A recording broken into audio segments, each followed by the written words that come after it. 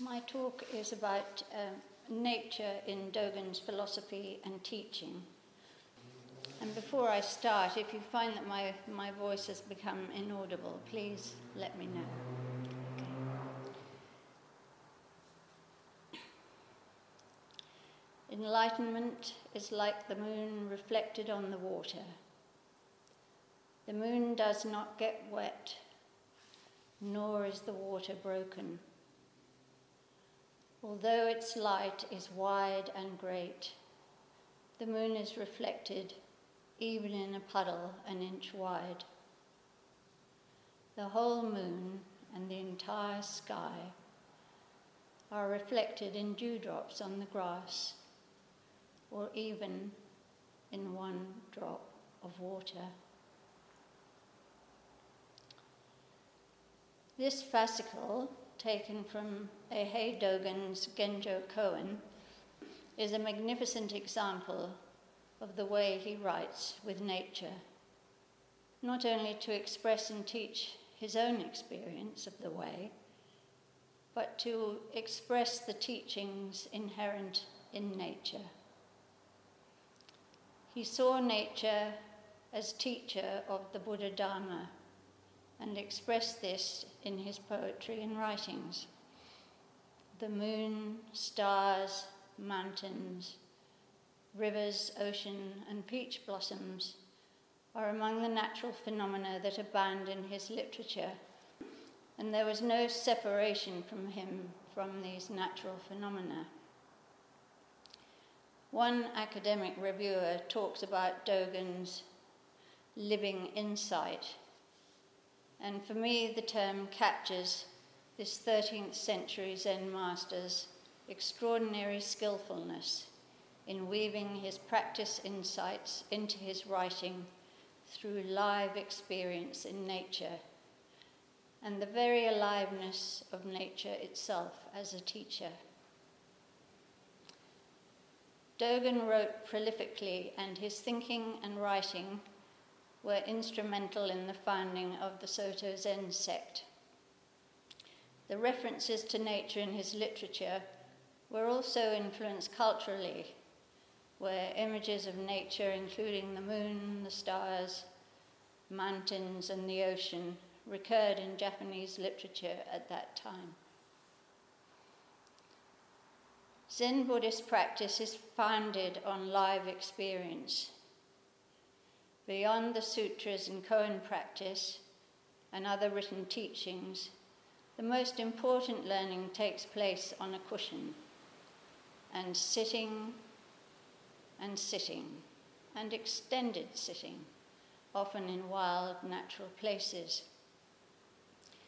We have all experienced intimacy with nature through many hours of practice, especially here in St. Paul's, where the sound of the cicadas in the summer ricochet right through, and at home or on session in the country, we become intimate with bird call, the rain and the wind, the sun, the stars, and the moon.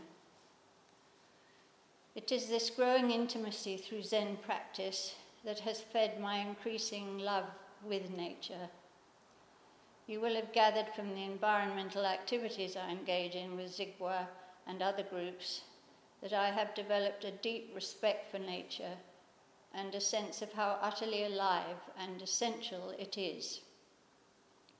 I have realized that everything, every insect, tree, bush, reptile, animal, has a high level of intelligence within its own domain, except perhaps human intelligence, in that we appear to be on a path to self-destruction unless we can radically change our way of living. So, studying Dogen has been rewarding for me.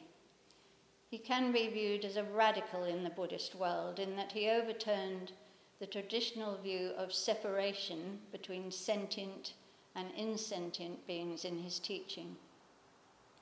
His writings posed a revolution to the traditional Buddhist theory that Buddha nature was only possessed by sentient beings Dogen, however, sees Buddha nature as all existence, everything from a particle of sand to a mountain to rivers and trees, animals and humans.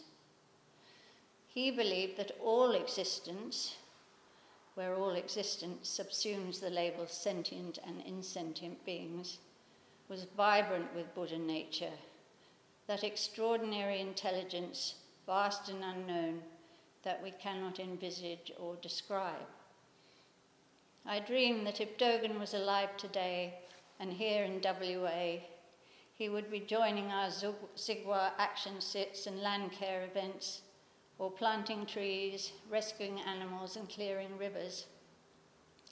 He would surely have been dismayed by the way that humans are destroying the natural world, destroying themselves. However, in his lifetime, he was not an activist or ecologist. His overriding concern was transmission of the Dharma.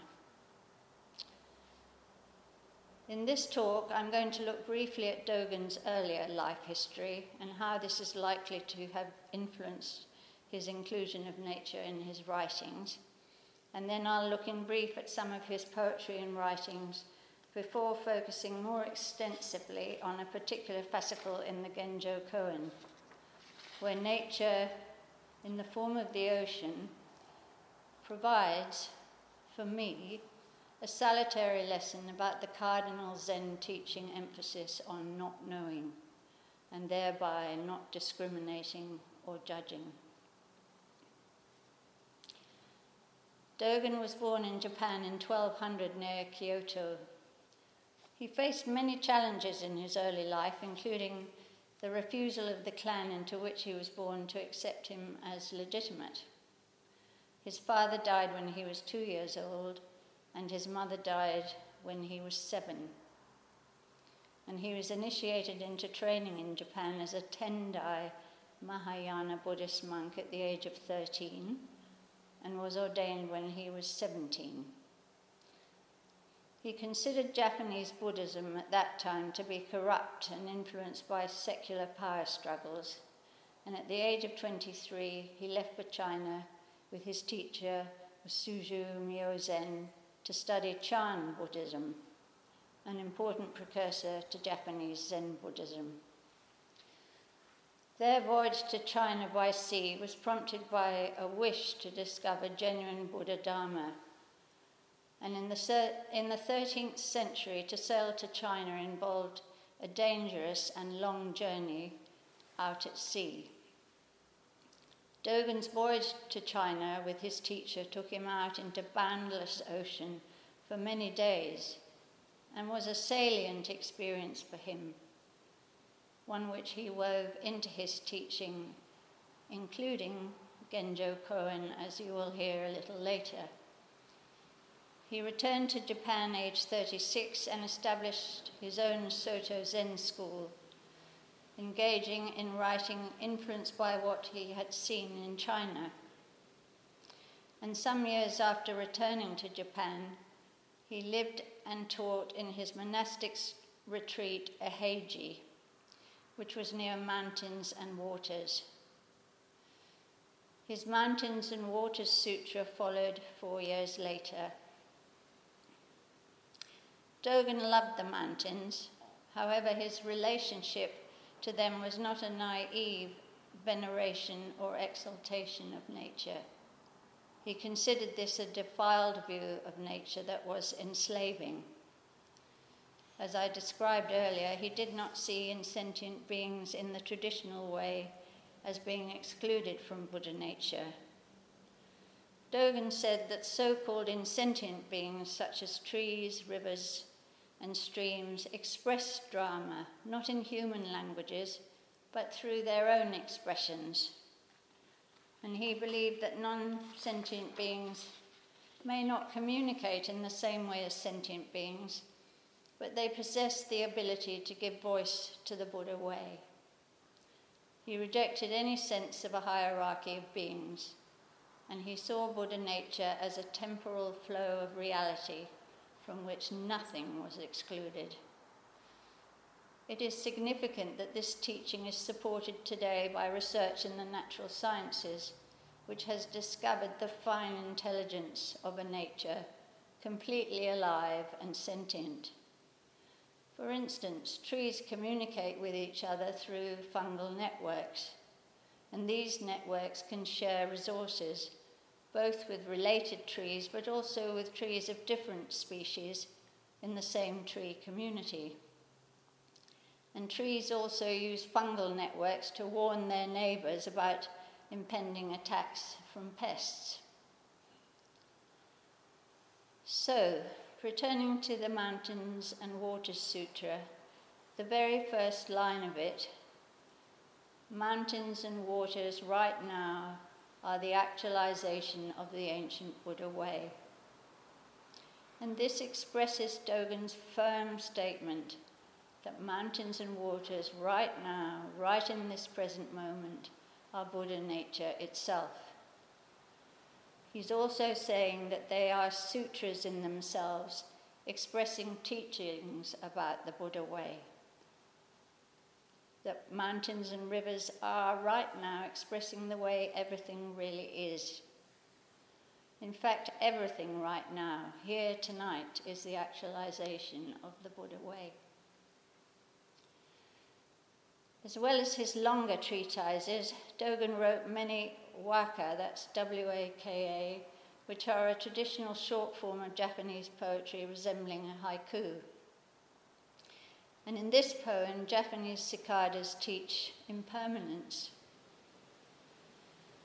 Deep in a mountain, both on the peak and in the valley, raising large voices, Higurashi cicadas are chirping. This day is already coming to end. Higurashi is a kind of cicada spread all over Japan. It chirps in the evening and in the early morning. And the Japanese word higurashi means the day closes.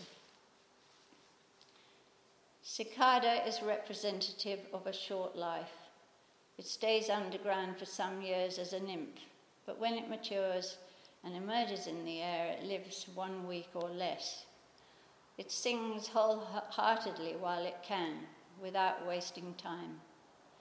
Just as the cicadas sing in summer around our St. Paul's dojo, teaching us, perhaps, to live mindfully and attentively each day without wasting time. I wonder what the cicada song suggests to you. Water birds going and coming.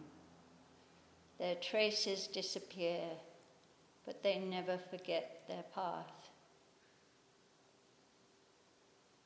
There is nothing to hold on to here. Impermanence as the water birds come and go, leaving no trace, arising and falling each moment. And yet they never forget their home, their path, the way. And Dogen's experience of no separation is vividly expressed by the rain in this waka, which may remind you of many times listening to the rain pouring, pounding down on the roof in the dojo here or in the country on sesshin. As I listened, I became the sound of rain on the eaves.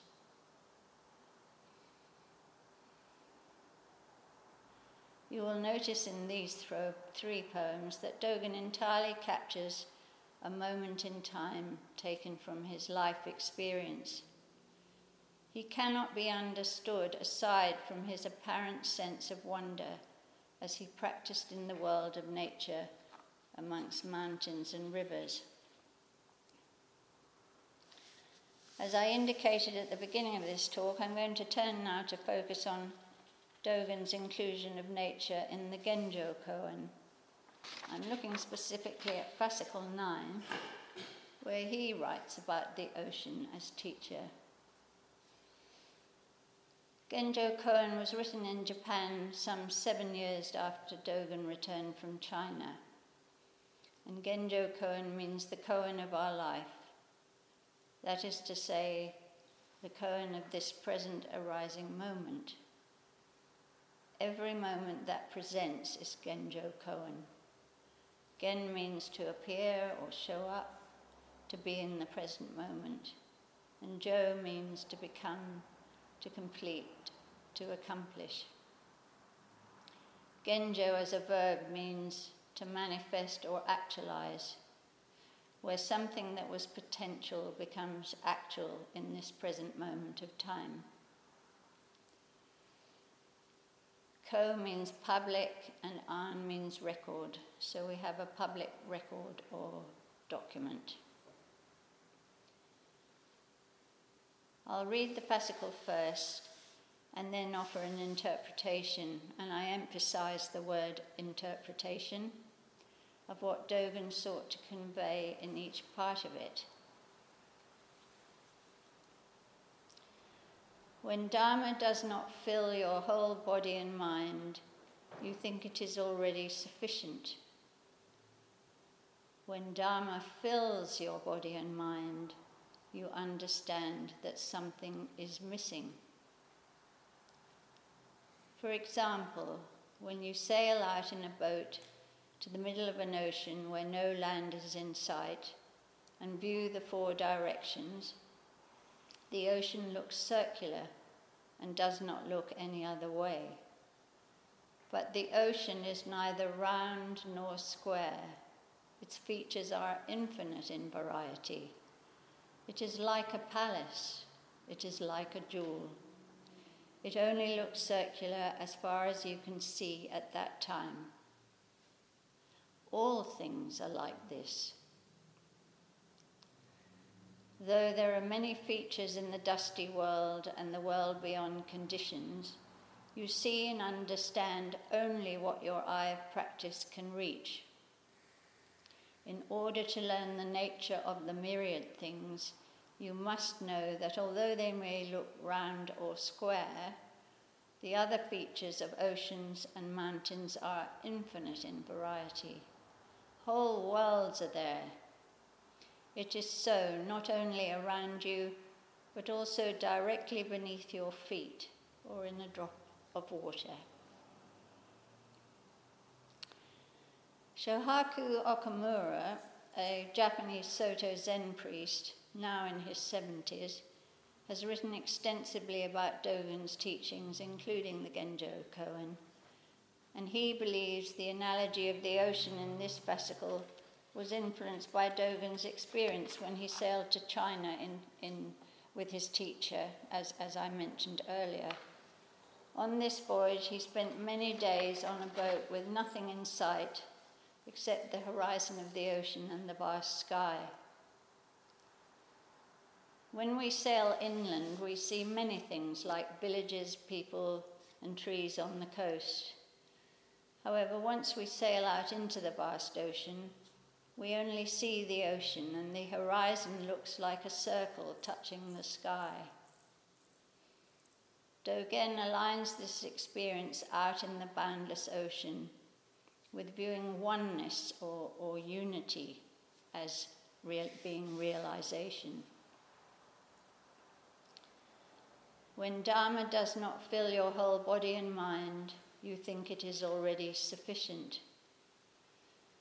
Dogen is saying when Dharma does not fully penetrate your body and mind, you may think that seeing unity or oneness is enlightenment or realization. When Dharma fills your body and mind, you understand that something is missing. So then when Dharma fills your body and mind, you see how incomplete your practice is, how subtle and complex it is, and that true realization goes far beyond seeing the unity of things. We realize then that we must inquire endlessly into reality, into the nature of all things, on a journey through vast and infinite territory. For example, when you sail out in a boat in the middle of an ocean where no land is in sight and view the four directions, the ocean looks circular and does not look any other way. But the ocean is neither round nor square. Its features are infinite in variety. It is like a palace. It is like a jewel. It only looks circular as far as you can see at that time. All things are like this.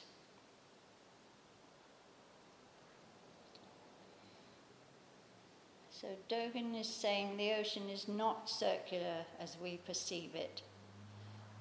It is in fact infinitely varied in its depths and shallows and the shapes of submerged land beneath its waters and its irregular coastlines. As Dogen writes, its features are infinite in variety. So the oneness of the circular horizon is thus a construct created in our mind. What we see is limited. We can never see the entirety of reality as it truly is. And this teaching, for me, is fundamental to the emphasis on not knowing in Zen Buddhist Dharma. As finite and limited human beings, we are capable of creating a mental image of what we think is reality. But this is only a construct or mental representation of the world we create in our minds. When we see that our views of oneness or our discriminating views are mental constructs and realize how deluded we are, we move to the wisdom of seeing the actual reality of our life. When Dogen wrote, "It is like a palace, it is like a jewel," he is referring to the writings of Asvabhava, an Indian Buddhist teacher who lived in the 5th and 6th century. Asvabhava taught that the fish sees water as a palace, and the celestial being sees water as a jewel, and humans see water as water. How we see water depends on our conditioning and our karmic conditions. And here he continues, it only looks circular as far as you can see at that time. All things are like this. And Dogen is questioning the fixed, independent existence of self-nature or anything. There is no objective, true reality of water.